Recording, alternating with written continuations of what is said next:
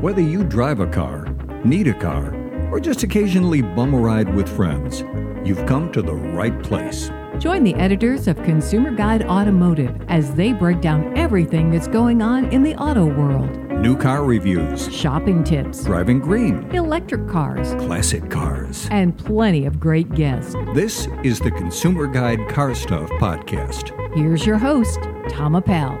All right. I am Tom Appel, and this is episode 132 of the Consumer Guide Car Stuff Podcast. Thanks for joining us today. Hey, when you get a chance, do me a favor and check us out at consumerguide.com. While you're there, check out our 2022 Best Buy picks. This list is an excellent starting place if you are looking for a new car or truck. You also want to check out our blog for complete reviews of all the vehicles we're driving here at Consumer Guide and a bunch of other fun stuff.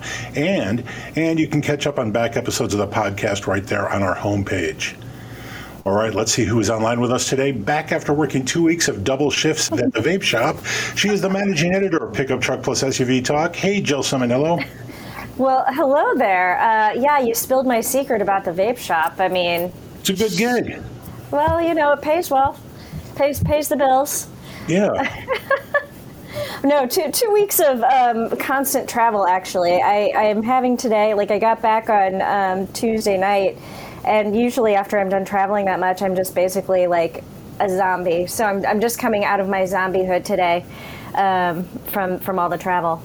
But I got to see some cool stuff and do some cool things, so no complaints here. So there you go. And we're going to talk about one of the things you've been doing in a minute. But yes. First off, I wasn't kidding, just so people know. I wasn't kidding. You are now in possession of an Abe Vigoda t-shirt.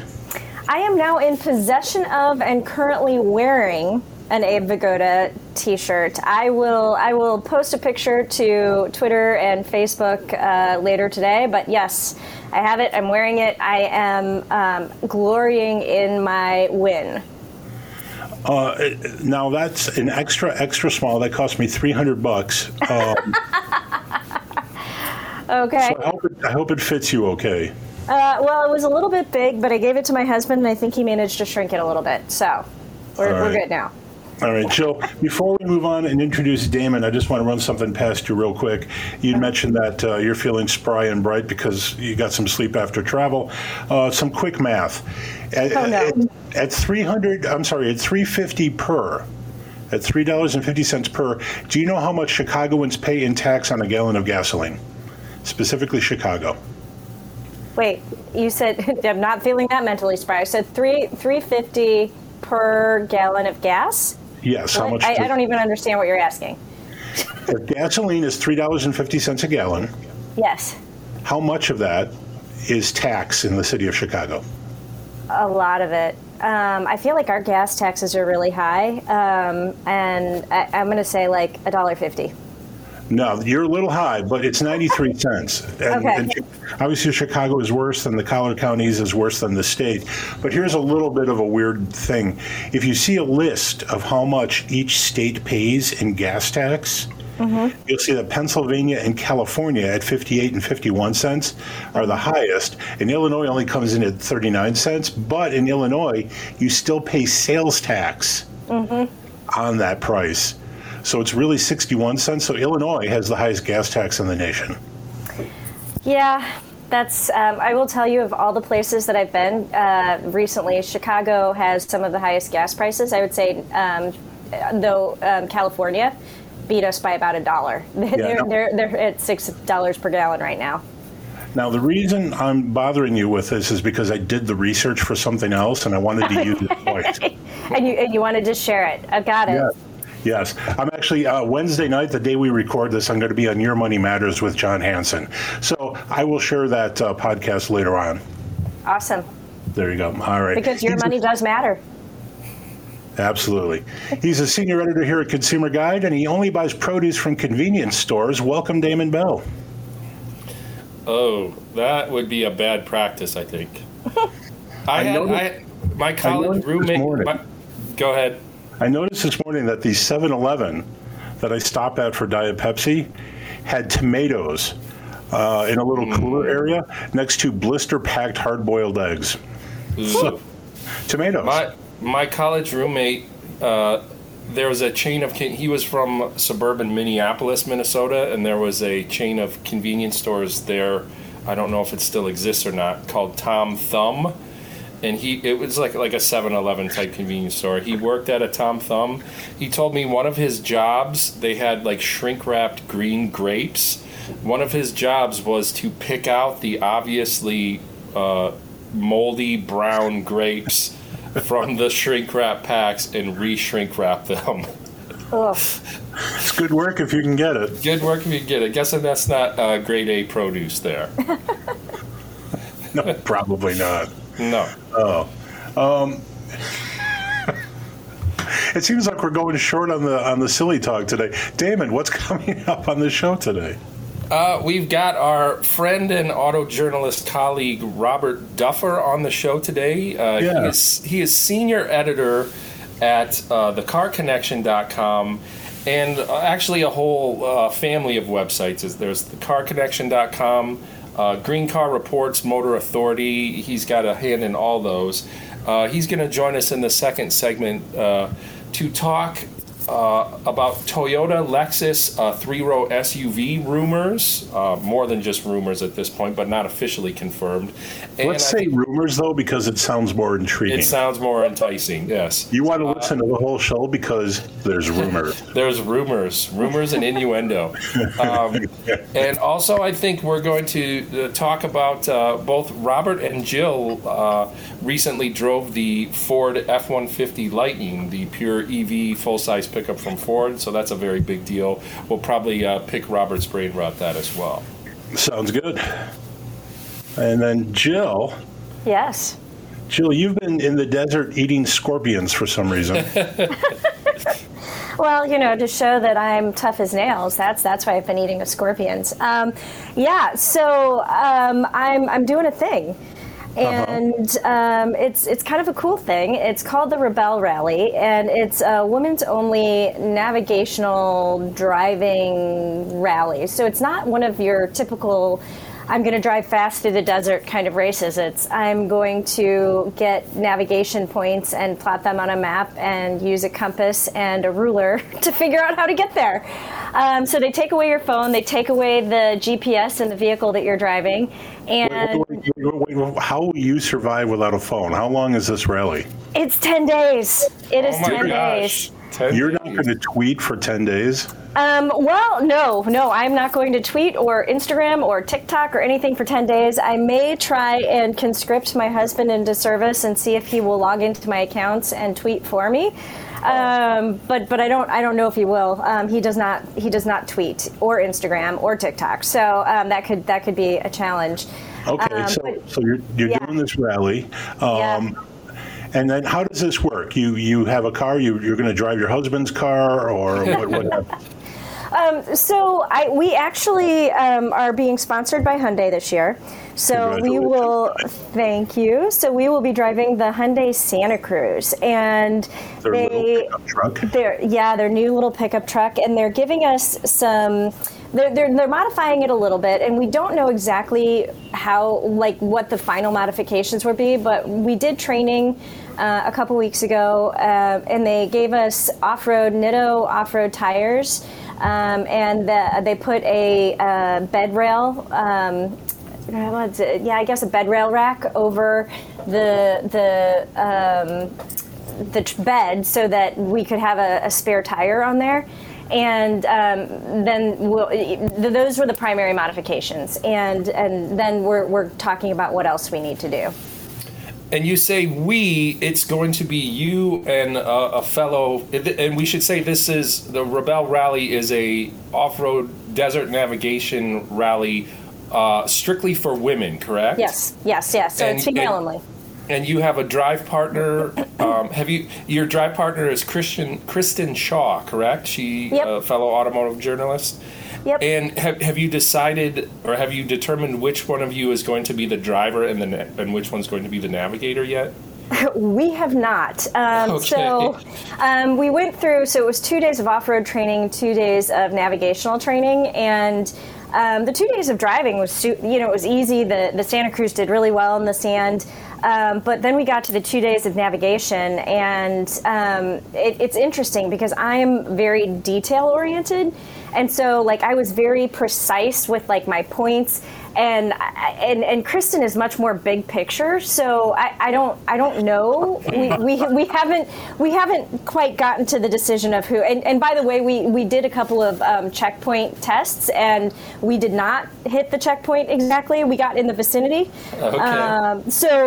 Yeah, we're gonna have to do some more training to figure out who the navigator is. Oh, I right. want a camera in this car. We will keep tabs on this. Obviously, there's lots more to come here, and this is through basically the desert wilds of California and Nevada. Is that correct? Yeah, so you have a different starting point every year. So we'll be starting near Lake Tahoe this year. So it's not the same starting point. And then we go from there. So we don't know exactly where we'll be from day to day. Yeah, I guess they don't want you to have have information ahead of time.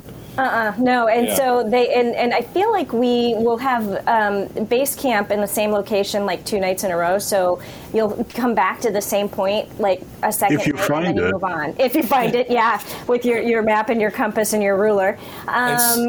Yeah, and so you've got a little time to prepare for this because it doesn't. The official rally doesn't happen until this October, correct? Correct. So we wanted to get in on the training early because I'm a whole fan of knowing what I don't know, and now I know what I don't know, and it's a lot. It's a lot that I don't know. Jill, what is the hygiene situation? I honestly don't know, but I will tell you, I bought a whole bunch of dude wipes. So I'm prepared. I'm prepared for not having a shower for 10 days with my dude wipes and a lovely hat. But we have to wear helmets anyway, so you won't see my hair. But yeah. So I don't. For training, there was a single shower that we could take turns. So long lines waiting for the shower. I think I showered twice during training. But yeah, dude wipes for the win. We'll just leave that there. I was looking on the Rebel Rally website. It did mention shower and bathroom facilities, so I think they will take care of you there. Fingers crossed. I think base camp will have like mobile showers, but it's, again, you're going to have 60 to 70 teams, so 120 women vying for shower space. Oh man, there's just 2 women in my house and I can't get a shower. Yeah. So Jill, what is the mortality rate each year? 0. To the best of my knowledge, nobody has quit, nobody has gotten lost, and nobody has died. So feeling pretty good about that. All right, so I should probably bet that you come back. You should actually bet that we come back. I think Chris and I are going to do an amazing job. All right, well, good luck to you guys. This sounds like fun, even without the showers. If you do have to eat something gross because you get lost, please let us know about it. Oh, we're bringing our own snacks, by the way. Because, is that allowed? Yes, you can bring your own snacks. Because I'm gluten-free and dairy-free, and so heaven only knows if those scorpions are gluten-free and dairy-free. So I have to be very careful. They are. Okay. Well, are they nut-free? Because Kristen has a nut allergy, so we have to be very careful. I don't know. All right, Damon, we were going to talk about something else as well here. Yeah, we were. Speaking of rugged off-road SUVs and trucks, Volkswagen made some news recently, and I would consider this to be this caught me out of the blue, and I wasn't expecting it at all, but once it's totally out there, random. I think this is a great idea. Volkswagen has announced that they are reviving the Scout, and that might be a vehicle that's not familiar to a lot of people. International Harvester, like the tractor and implement and truck company, made an SUV in the late 60s and 70s, into the early 80s, I believe, called the Scout. 81, I think, till 81. And if you're a car guy, most car guys know what the Scout looks like and have a fondness for it. Very similar to the first generation Bronco, a boxy off-road focused SUV really before the term SUV existed. Right. And through a convoluted series of corporate acquisitions over the years, Volkswagen has found itself as... Tom, do they own the company Navistar now? It's convoluted, as you noted, but actually a company called Trator owns Navistar, and Trator sounds bad. Yeah. Trator is 90% owned by Volkswagen, so that's that story. Yeah, and International Harvester eventually became Navistar, so the Scout is a defunct property, but it is still under the umbrella of Navistar. So now that Volkswagen owns that, they have the rights to the Scout name. And interestingly enough, I did not see this released on Volkswagen's United States media site. It was on their international media site. They showed a couple profile sketches of what this new Scout would look like. And I can't remember if I've even mentioned this. Pure EV, which makes perfect sense. Pure EV, an SUV and a pickup truck. And they've shown a concept sketch, and to me, it looks great. The early speculation is that the Scout brand, and it will be a separate brand apparently, will be a very close match for what Rivian is offering right now in terms of being a mid-size compact, mid-size crossover and mid-size pickup truck. There's a good joke I heard this morning, too, that for the first time ever, International will be international. Because the brand had only sold trucks in the U.S. prior to this. But there's all sorts of interesting questions that need to be answered about this. It's all electric, we know that. It looks like it's going to be all U.S., which is interesting. But will this be sold by Volkswagen dealers? This is truly a separate brand. They're talking about it being a new company, which is interesting. Yeah. Ambitious plans for sure. And already this, this rugged SUV space, be it gasoline engine or electric, has gotten pretty crowded right quick. You've got the Bronco Sport. Actually, even the Hyundai Santa Cruz kind of falls under a little bit of this category. And the Rivian pickup truck and the SUV variant to that's coming soon. All of a sudden, this futuristic EV, off-road focused SUV space is getting pretty crowded. Also, you used an interesting word there that you and I discussed yesterday, and that's rugged. And it's looking like Volkswagen is giving some credence to the term rugged SUV, which would include things like the Bronco and the Wrangler and perhaps the Rivian R1T, things like that.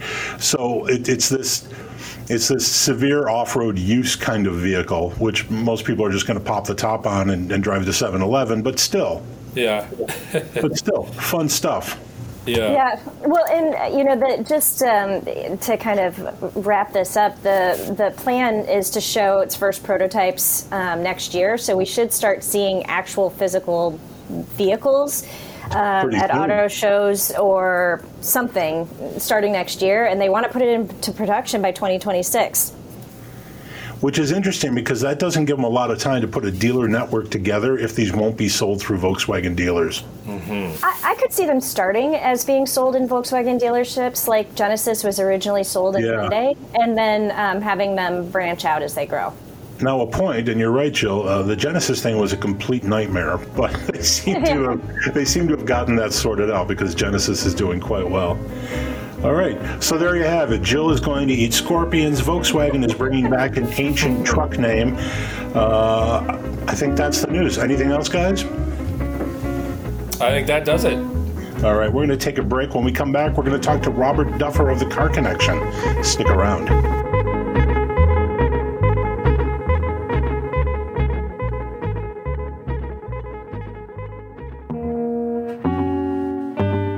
Welcome back to the Consumer Guide Car Stuff Podcast. All right, we're back. This is the Consumer Guide Car Stuff Podcast, and I am Tom Appel, publisher of Consumer Guide Automotive, and I am delighted you're sticking around with us today. Hey, this is the part of the show when I strongly suggest that you follow me on Twitter. I am Car Guy Tom. That is car_guy_Tom on Twitter. I promise to be entertaining. All right, our guest today is the esteemed senior editor for Internet Brands, with much of his work appearing on the excellent Car Connection. Welcome to the Car Stuff Podcast, Robert Duffer. Hey, Robert. Hey, guys. Thanks for having me. Glad to be here. Yeah, thanks for joining us today. Tell us about Internet Brands real quick. Okay, Internet Brands is the automotive vertical that includes Car Connection for general car shoppers, Motor Authority for enthusiasts, and then Green Car Reports for pretty much everything that is happening now that's new. You guys have it covered. You got a lot of stuff going on there. A lot of stuff, a lot of content going out. Small team headed by the esteemed Marty Paget, and it's a good group. Yeah, you guys do great work. And speaking of great work that you guys have done, you recently wrote a story, maybe not a huge deal to a lot of people, but it actually asks more questions than it answers. Some big news at Toyota Lexus about a new model or two that's going to pop up in those lineups. Tell us about that. Yeah, it was first reported by Automotive News that in the next year, Toyota and Lexus will both have a new three-row SUV, in addition to one of the broader three-row SUV lineups that already exist. Yeah. So the speculation, or at least the report said, that the Toyota version will be a larger version of the Highlander, called the Grand Highlander, which makes sense. And then the Lexus version will be dubbed the TX, which will be bigger than the RX, smaller than the LX, and neither of them will fit in a bread box. So we should talk about this a little bit, because the Toyota Lexus comparison here needs to be addressed. I'm not sure Toyota needed a larger three-row crossover. I think the Highlander gets that job done, though they certainly want to charge more for something else if they can, and I think people are always looking for a little bit more space. But I'm not sure this addresses a gaping need on that side of the fence.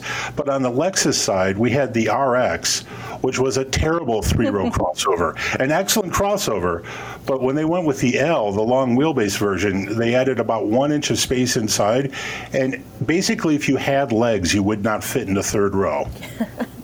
Yeah, the RXL was definitely kind of a stopgap measure, that it added a smidge more cargo space and a third row seats that were among the tiniest and most uncomfortable imaginable.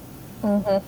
And even for me, and that's saying a lot, I'm the size of a 10-year-old child, I couldn't fit back there.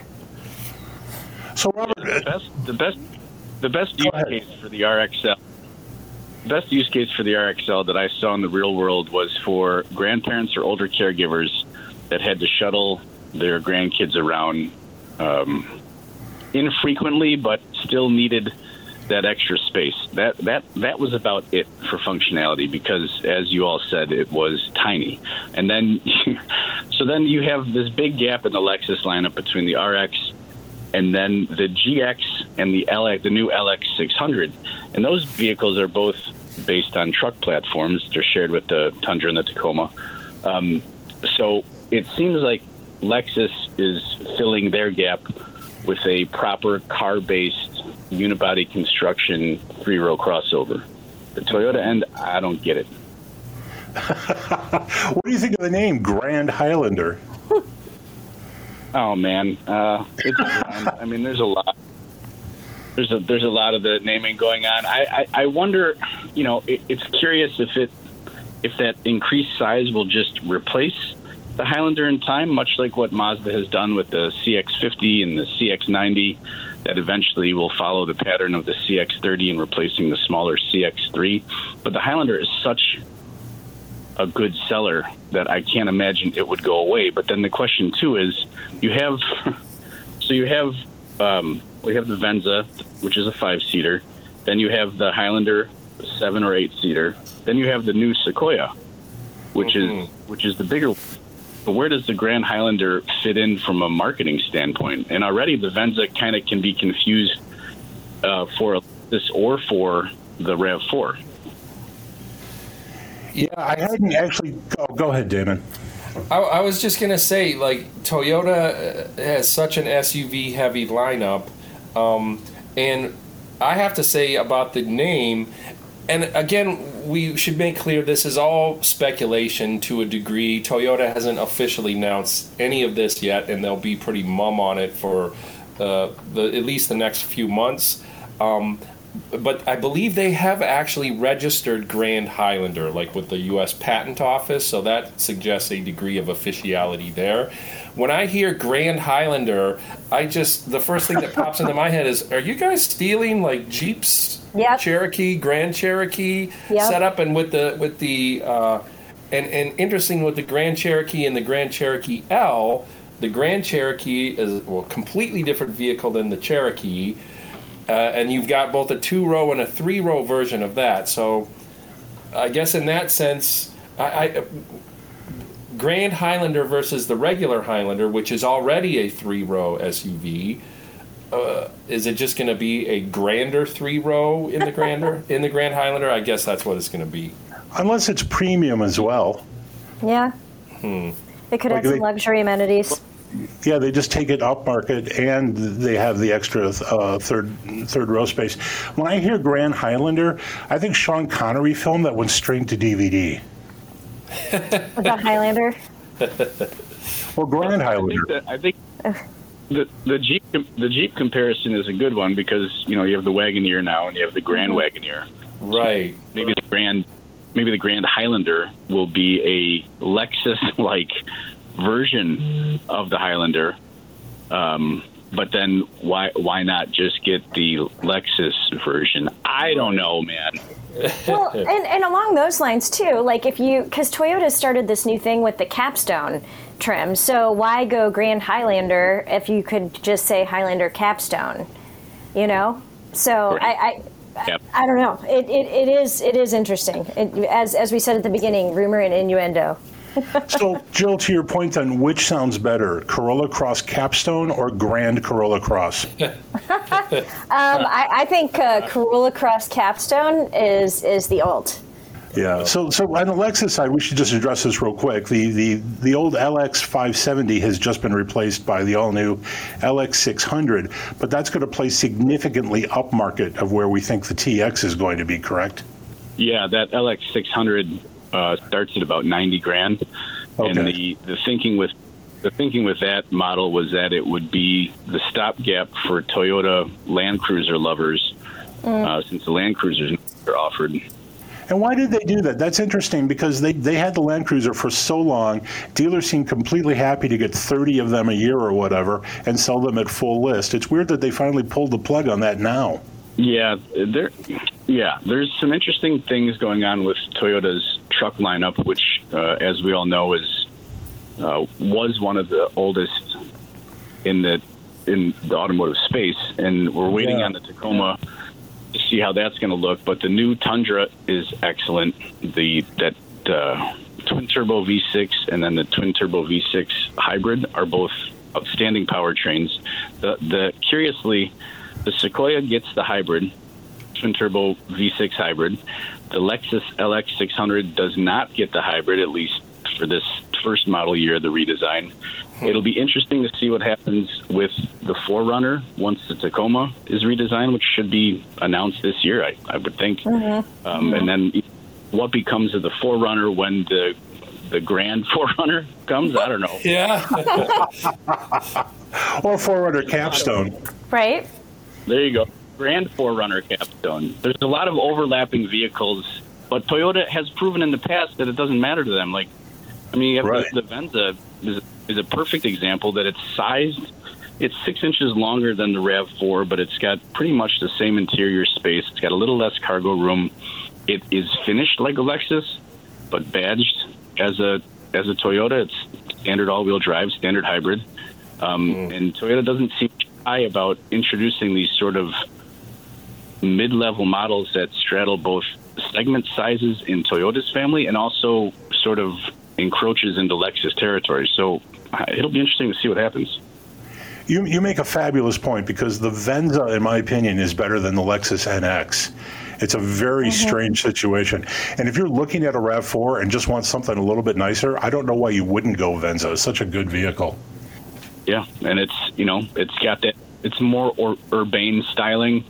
Like it's not as edgy. It doesn't have all the angles and the creases as the RAV4 does. So it's interesting. I'm thinking about this, Yeah, we've kind of established that Toyota is lousy with SUVs, and where they can squeeze another one in is a question. But man, Lexus really does need a proper 3-row crossover SUV, and I'll be very curious to see what the TX looks like, because as it sits now, they've completely ceded that category to like a BMW X7. Audi Q7, Mercedes GLS, like they just don't have a player in that category. Acura MDX too, yeah. MDX as well, yeah. Yeah, good one. So, Robert, you recently drove something I think a lot of people have been waiting to hear about, the Ford F-150 Lightning. Now, this is an F-150 with batteries in it. Is this really a big deal?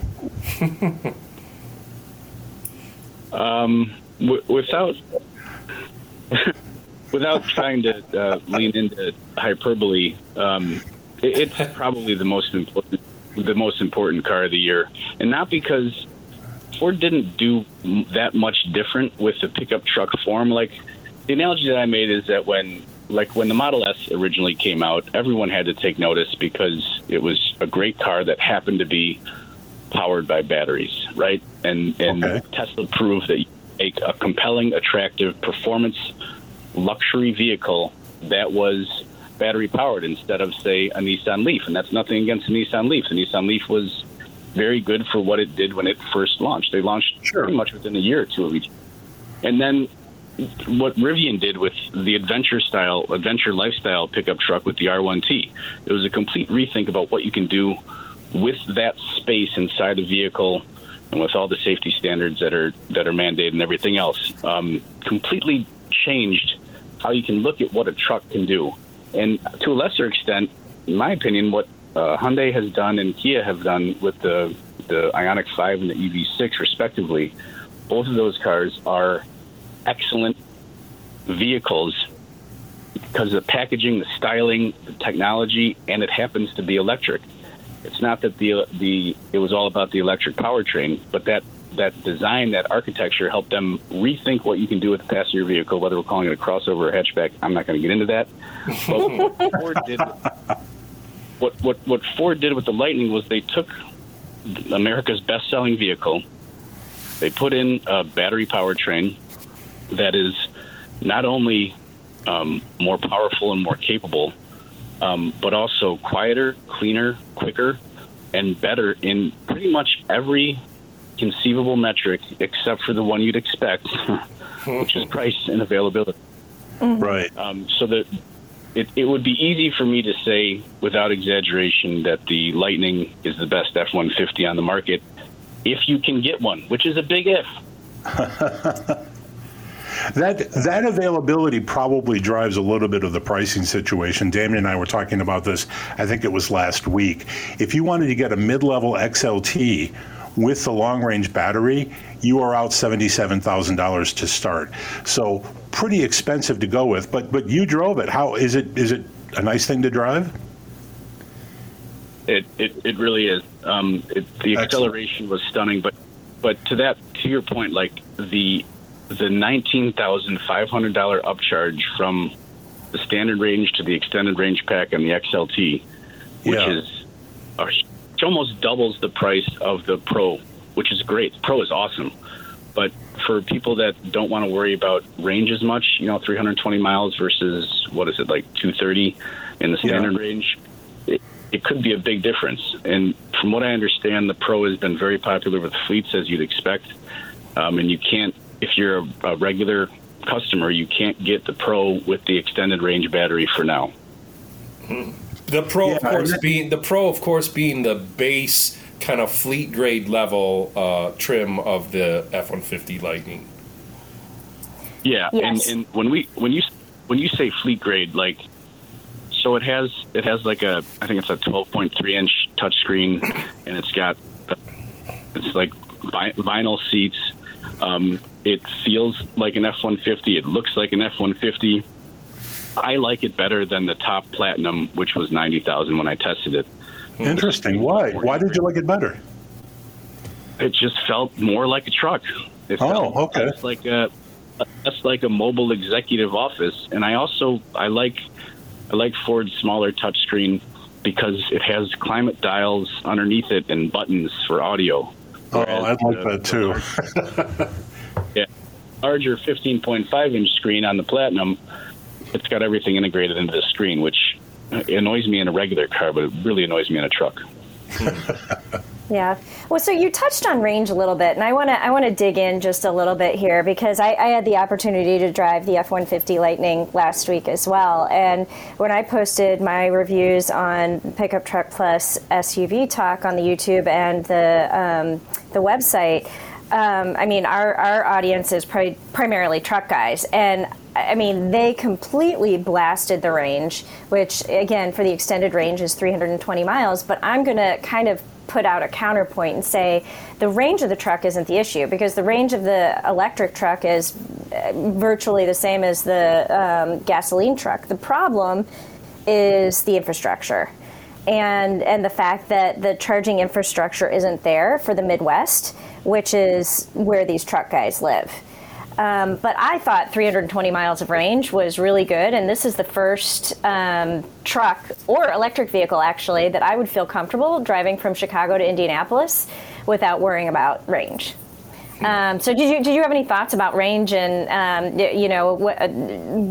what do you think it's good enough? Do you think it needs to be better, or do you think the problem is the infrastructure? The architecture is going to allow what it can, and as battery capacity improves and the industry eventually inevitably moves to solid state batteries, all of that will be addressed. But for now, yeah, there's an infrastructure issue, and that will remain for a few years. But the reality is most electric vehicle owners charge at home. Yep. And what Ford has done with the Lightning is they have not only made it powered by battery, but it's also a power source. So like if you want to shell up a lot of money, and this is, it's proven, Ford proved with the F-150 hybrid that owners want to use it for much more than just driving to the job site or road tripping, and using it as a work truck and being able to power appliances, being able to power anything you need on a campsite or a work job with their onboard generator. And now they have the ability to power their home, so it becomes a backup generator. It's expensive, and like all the components that you need to make, and I can't ever get Ford's marketing names right. It's like the Charge Station Pro with the other charge home integration system.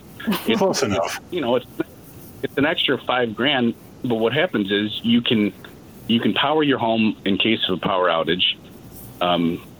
For, depending on when you do it, for 3 to 10 days, which really depends on the circumstances, so that shouldn't be even quotable. But it also enables you to supply power to your house, let's say in the evenings when everyone's home and everyone's on their devices and you're surging electricity prices. During that time, you can power your house with this home integration system. You can power it with the truck, and then, midnight, 2 o'clock in the morning, when electricity prices are at their low, then you charge the truck back up. It's something that people who live in remote areas and that get a lot of weather conditions and the grid isn't as reliable as it could be. I also think it would appeal to like preppers and other people. It might, yeah.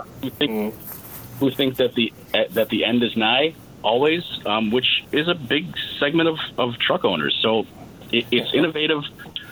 This is, and keep in mind too, as far as range anxiety, like I get it whenever I get a press loan, because I still have a level 1 120 volt outlet in my garage that I need to upgrade to a level 2. So even on home charging, that's an issue. But keep in mind that we're at the beginning of the electric era, right? Like internal combustion engine, we've been developing for 100, 120 years. It's pretty efficient. It's pretty good. But yeah. Robert, we've completely run out of time. Tell us how we can follow you on Twitter. I'm at Duffer Robert. You could also catch me on LinkedIn, or you can follow my daughter's posting of videos on the TikToks. Sounds good. Go ahead, I was going to say also at Duffer Robert? Yes. Okay. Thank you. I think. And Robert, most of your stuff appears on thecarconnection.com, correct? That is correct, /news, or you could also check me out at Green Car Reports or at Motor Authority. Sounds good. Thanks for joining us today. Thank you for having me. All right, he is Robert Duffer with Internet Brands. We're going to take a break, and when we come back, it's quiz time. Stick around.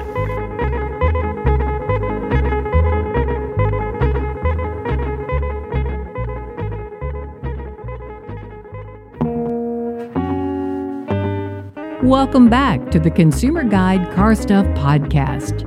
All right, we're back. This is the Consumer Guide Car Stuff Podcast, and I am indeed Tom Appel, publisher of Consumer Guide Automotive. Thanks for sticking around today. Hey, Jill. Hey, yeah. It seems like a long time since you've gone through the lengthy lists of things that you do social media-wise. Refresh our memories. I know. I've been missing out on new followers the past couple of weeks. So you can find me on Instagram, TikTok, and Twitter at Jill Ciminello. So just my name, Jill, Ciminillo, all one word. And I use the hashtag #CarDuJour. So it's what I'm driving today.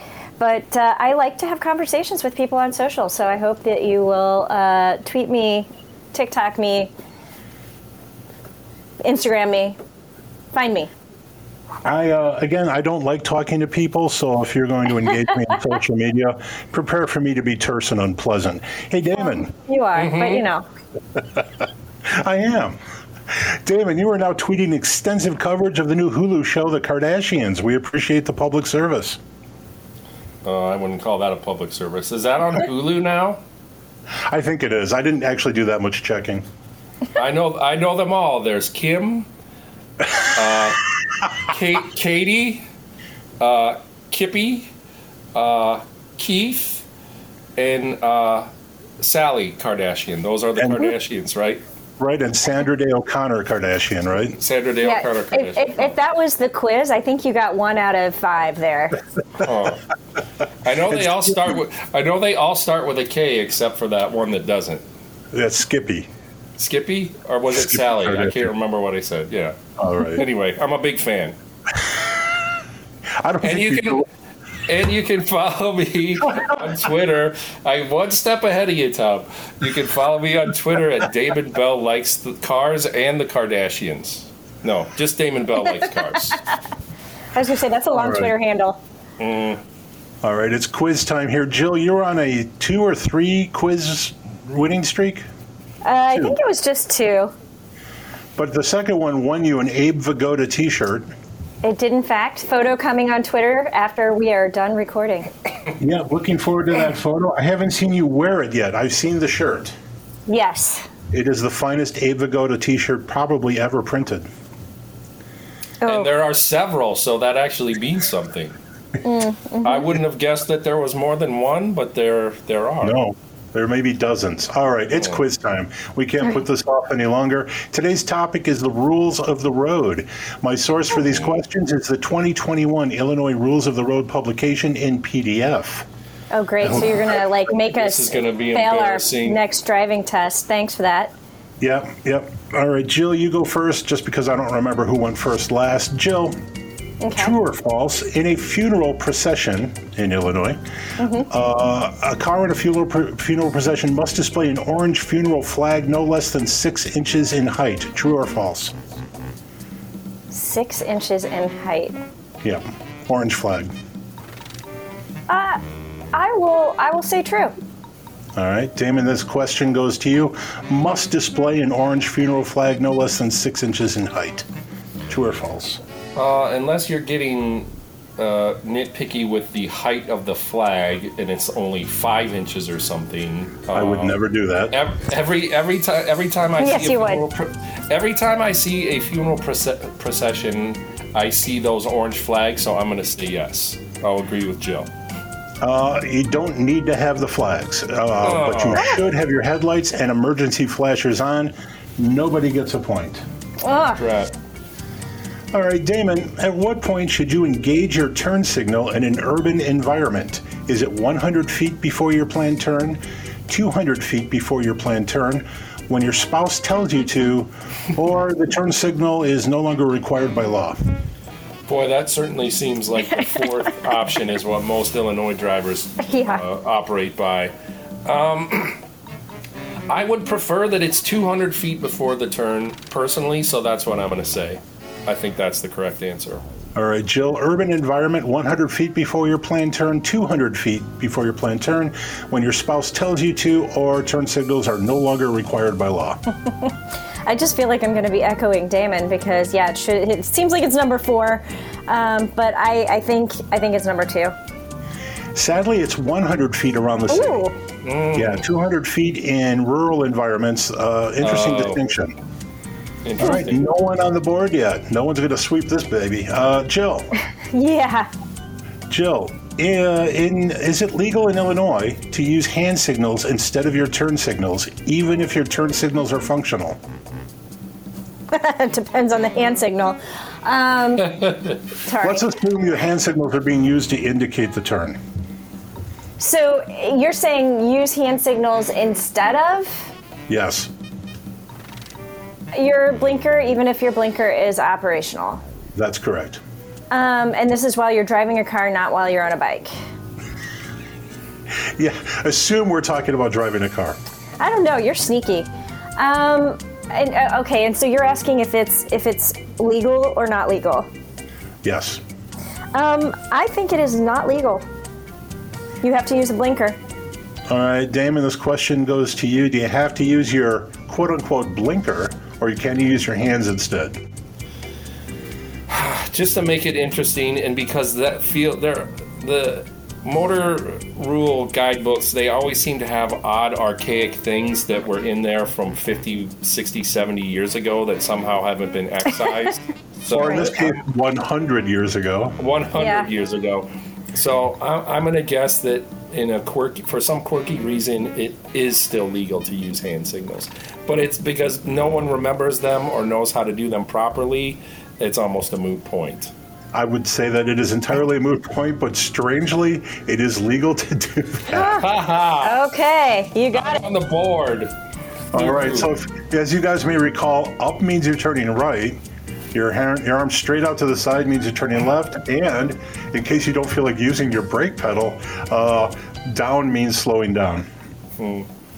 And anybody who actually does that will utterly confound the drivers behind them. Yeah, nobody will know what that means. Yeah. All right, David is on the board with one. I would say Illinois needs to make that illegal immediately. Yeah, that's going to happen right away. Well, I'm sure the policymakers are listening to us. All right, Damon. Change. Damon, unless specifically forbidden, when is it legal to make a U-turn? Upon approval of a certified member of the clergy, when you have an unobstructed view for 500 feet in every direction, when the road center line is white and solid, on Thursdays. White and solid. I'm going to say the 500, the clear view of 500 feet in every direction. So when you have an unobstructed view for 500 feet in every direction. Jill, this question goes to you. Unless specifically forbidden, when is it legal to make a U-turn? Again, upon approval of a certified member of the clergy, when you have an unobstructed view for 500 feet, when the road center line is white and solid, or on Thursdays. I'm going to agree and say 500 feet. You're both correct. I feel like that was a gimme. Long way. I feel like that was a gimme because all the other 3 answers were a little bit obscure. Really? Yeah. All right. Jill, true or false, the following statement is included in the Illinois Rules of the Road text. All right, true or false, this text is real. You must yield the right-of-way to any approaching train or railroad equipment.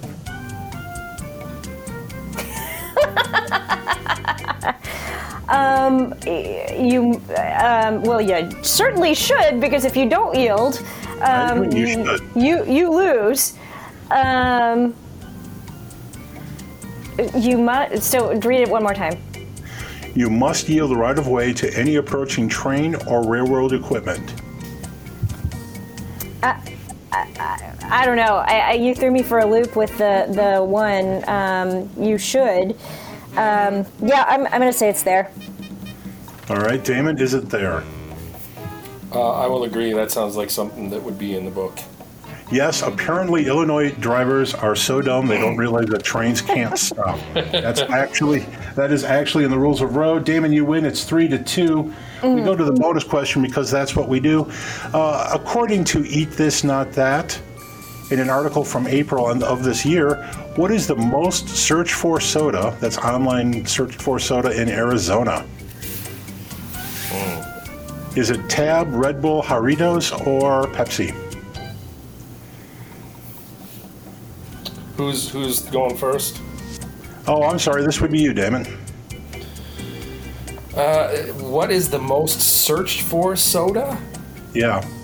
They called it most popular, but when you read the article, they don't know what the most popular is. It was the most searched for online. Well, if it's the most searched for, it would seem like it wouldn't be the most popular because people would already know about that one and not need to search for it. That's true. I know all about Diet Pepsi. Can you give me the candidates again? Yes, Tab, Red Bull, Jarritos, or Pepsi. I am going to guess Jarritos. All right, Jill, this question goes to you. I would tend towards Jarritos as well. So let's say that's the answer that I would give, but I don't want to completely, I'm just following in Damon's footsteps. I'll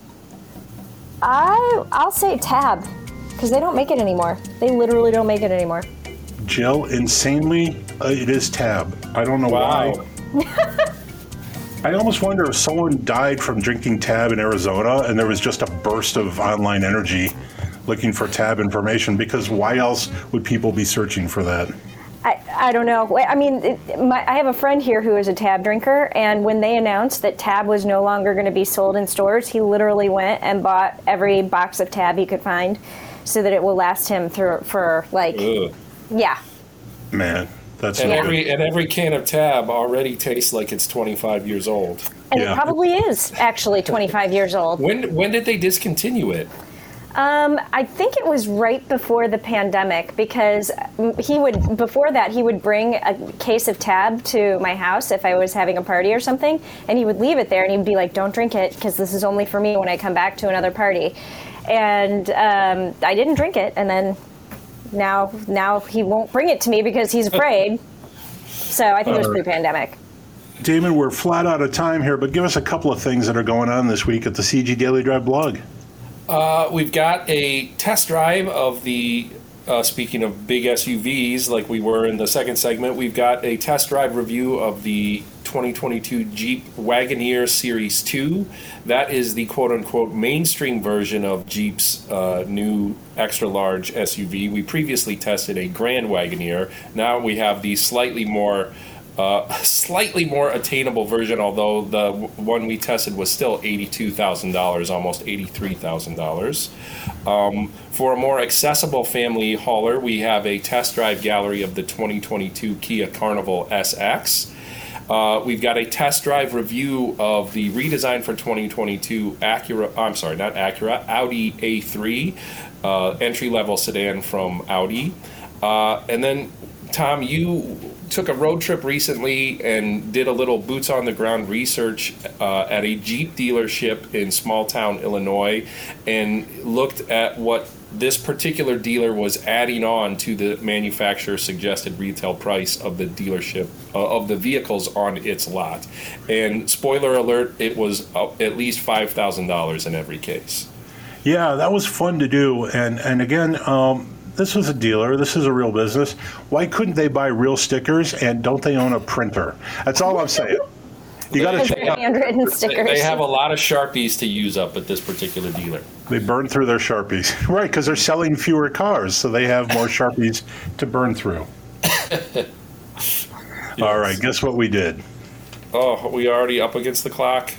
We are, yeah. That's been a full hour there. So thanks to Robert Duffer of Internet Brands. We'll have to have him back on again soon. Jill, nice to have you back. Thank you, Damon. Thanks to producer Lady B and everyone here at WCPT AM 820 in Chicago. As always, thanks to my radio mentor, Steve and Johnny. Remember to follow us on Facebook. That's Car Stuff Podcast on Facebook. If you have questions or comments, drop us a line at carstuff@consumerguide.com. That is CarStuff at ConsumerGuide.com. All right. Let's talk more about cars again next week.